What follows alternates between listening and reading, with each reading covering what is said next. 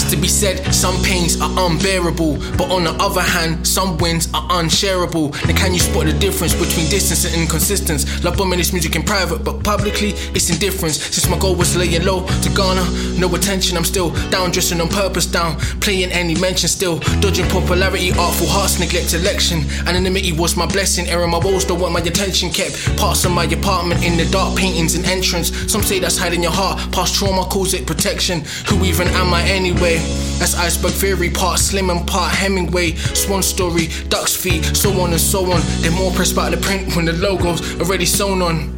A balaclava warms the face, alarms the snakes ignore me. From where they steal you tend to the agreement, go and forge a door key. But feds are trying to peel the blacks to any white like Ori. Oh, only so many entrances and either of you were exits. But remember this, if you get the chance to hear my thoughts, then check your messages.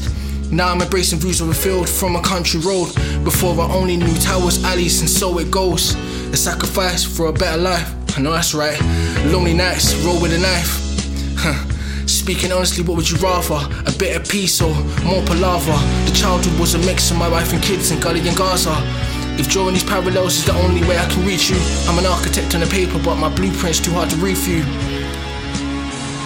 Early 2000s was a product of cocaine and lethal.